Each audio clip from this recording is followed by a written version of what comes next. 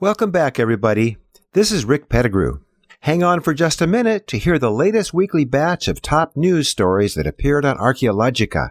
Send us feedback on the Archaeology Channel Facebook page or post a message on our social networking site, Archaeoseek. A hoard of silver coins from a farmer's field in Poland is possibly part of a ransom paid to Vikings besieging Paris in AD 845 by a grandson of Charlemagne. A study of soil cores appears to show that indigenous peoples actively and sustainably managed the Amazon rainforest for thousands of years. A Native American tribe in Maine has bought back an important piece of their ancestral lands. And the COVID-19 pandemic has created an opening for looters to steal and sell antiquities from sites in Italy. The audio news team would like to thank our friends for helping us continue the show without a break since we started more than 20 years ago. If you're not already a supporting member, please go to archaeologychannel.org and click on the donate button. Especially now, we can use all the help we can get. We encourage our listeners to check out our answer to Netflix, which is Heritage Broadcasting Service, available at heritagetac.org and just launched at the beginning of 2021. We now have 137 fascinating titles for you to binge upon with your smart TVs on Roku. Again, that link is heritagetac.org. And now, here's Laura Pettigrew with the audio news from Archaeologica. We hope you find this to be a valuable part of your day. Welcome to the audio news from Archaeologica. I'm Laura Pettigrew, and these are the headlines in archaeological and historical news for the week of June 6th through June 12th, 2021. Our first story this week comes from Poland, where a cache of rare coins from about 1,200 years ago turned up near the northeastern town of Biskupiec. As reported by LiveScience.com, the 118 silver coins from the Carolingian period were unearthed in a farmer's field in November 2020.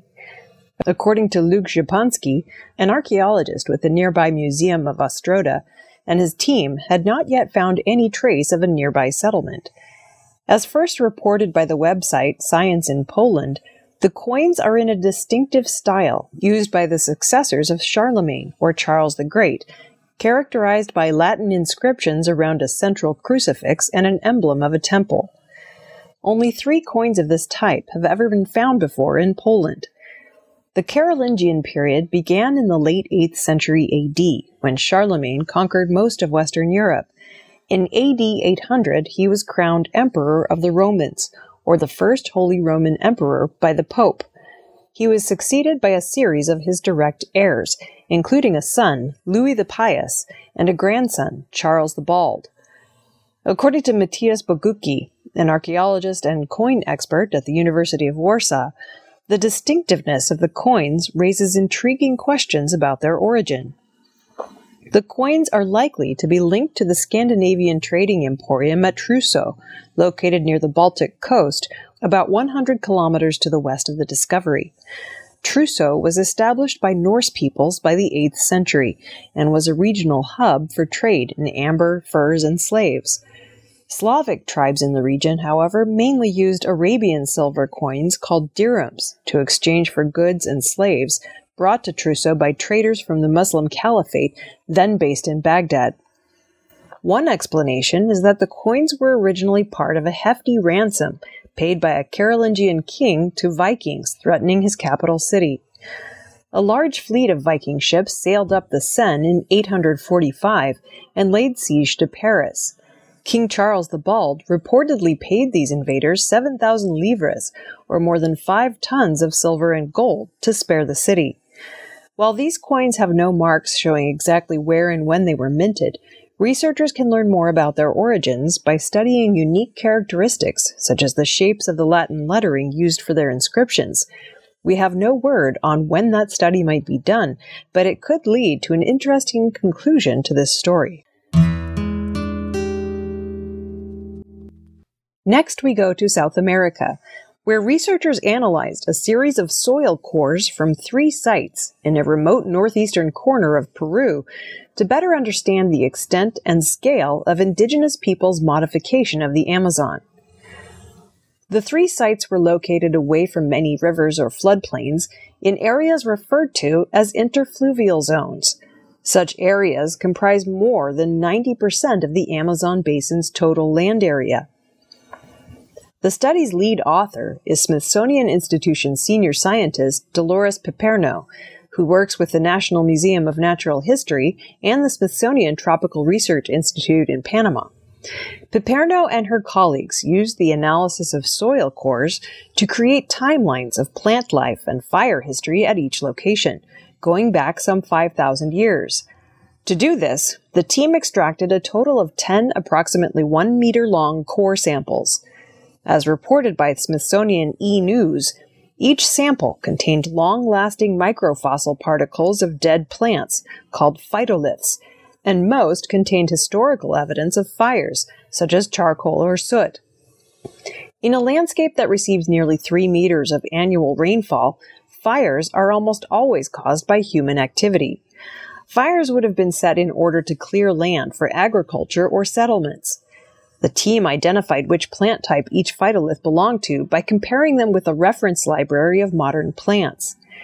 The researchers used radiocarbon dating to determine how long ago the plants lived, and to estimate the age of any charcoal or debris found. The researchers then conducted surveys of the modern forests found around each core, revealing the existence of at least 550 tree species and 1,300 other species of plants. All the analyses pointed in the same direction, ultimately showing no evidence of widespread food crop plants or slash-and-burn agriculture techniques in the core samples. The simplest explanation for the pattern may be that the soils in these interfluvial zones have so few nutrients that food production here is impractical. Evidence of extensive plant manipulation or forest farming may lie in more fertile areas along waterways. The results of the study imply that indigenous forage management occurred in the region, but was not intensive in these large interfluvial areas. This counters arguments that have been made previously that prehistoric Amazonians acted intensively on the forest and even changed its composition. According to Piperno's team, the tree and plant species record shows instead that indigenous peoples' forest management practices sustained the diversity and stability of the Amazon rainforest for over thousands of years. The research is to be published in the June 2021 edition of the Proceedings of the National Academy of Sciences. Our third story takes us to the United States, where a tribe of Native Americans in Maine has successfully purchased an ancestral heritage site located on an island off the coast. As reported by The Guardian, the Passamaquoddy tribe currently comprises about 3,700 individuals. Their tribe and their ancestors have lived here for at least 10,000 years, but have not set foot on what is currently known as Pine Island for at least 160 years. The island is known to the tribe as Kuesui-Monique and is a spiritually important place for the tribe. It contains the ancestral grave sites of members who died as a result of devastating outbreaks of smallpox, cholera, and measles carried by European settlers from the 1500s to the 1800s. The island was officially granted to the tribe as recognition for their members' service during the Revolutionary War by the state of Massachusetts in 1794. However, in 1820, when Maine became its own state, the new state government changed its name and voided the existing treaty. The 1851 census found only 20 Passamaquoddy living on the island, and by the following census in 1861, there were none. According to Tribal Chief William Nicholas, he spotted an advertisement listing the island for sale on July 4, 2020. They began raising money to buy their land back, and in March 2021 secured the sale for $355,000, with funding provided by grants from conservation groups. The bid was organized by First Light, a collective of ecological groups founded in Maine 4 years ago that is dedicated to returning tribal lands.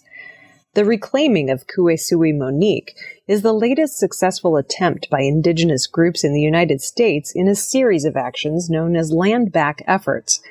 These efforts aim to restore the loss of over 1 billion acres of tribal lands since the nation's founding in 1776. Similar efforts are being established by conservation groups, such as the Nature Conservancy, which have received donations of culturally important lands. Several ownership transfers have recently been completed in California, and others are being actively pursued in states such as Nebraska, Alaska, and Oregon.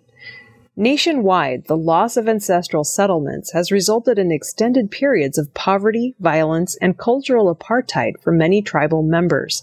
For the Passamaquoddy, who lost members to COVID-19, reacquiring Pine Island during a pandemic is significant.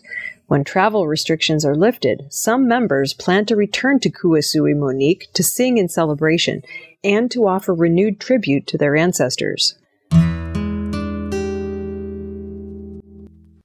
We end the news this week in Italy, where looting and trafficking of stolen antiquities has gone up during the COVID-19 outbreak, partly because security lapses have provided increased opportunities. Police and other government workers' schedules have been disrupted by reassignments, travel restrictions, and social distancing requirements.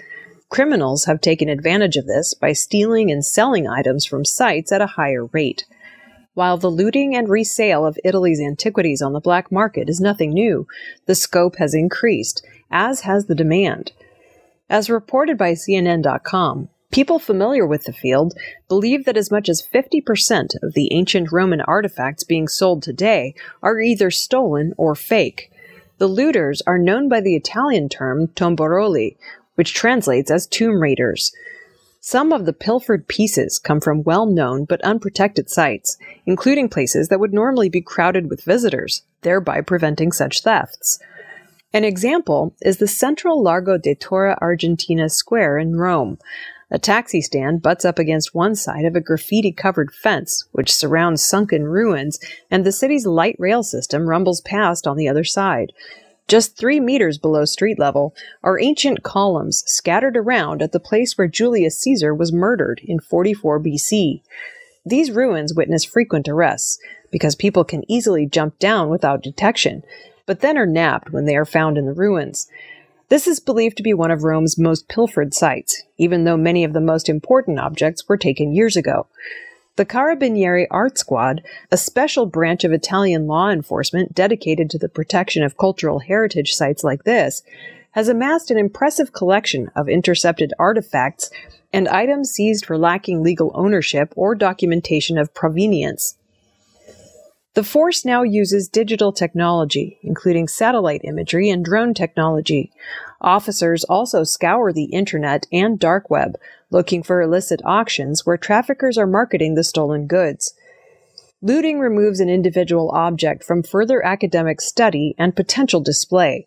It also disrupts the surrounding site, making contextual reference and future archaeological study more difficult.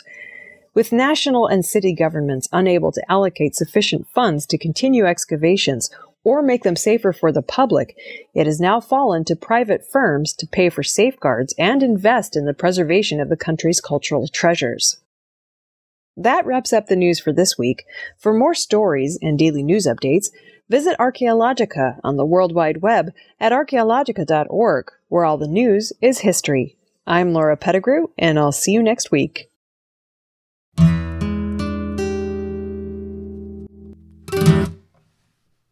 This has been the audio news from Archaeologica, presented by the Archaeology Channel. Be sure to check back with us next week for our next edition. You can spread the word about the audio news by clicking on the Share This link on our audio news webpage, or just by telling your friends. Thanks very much for stopping by.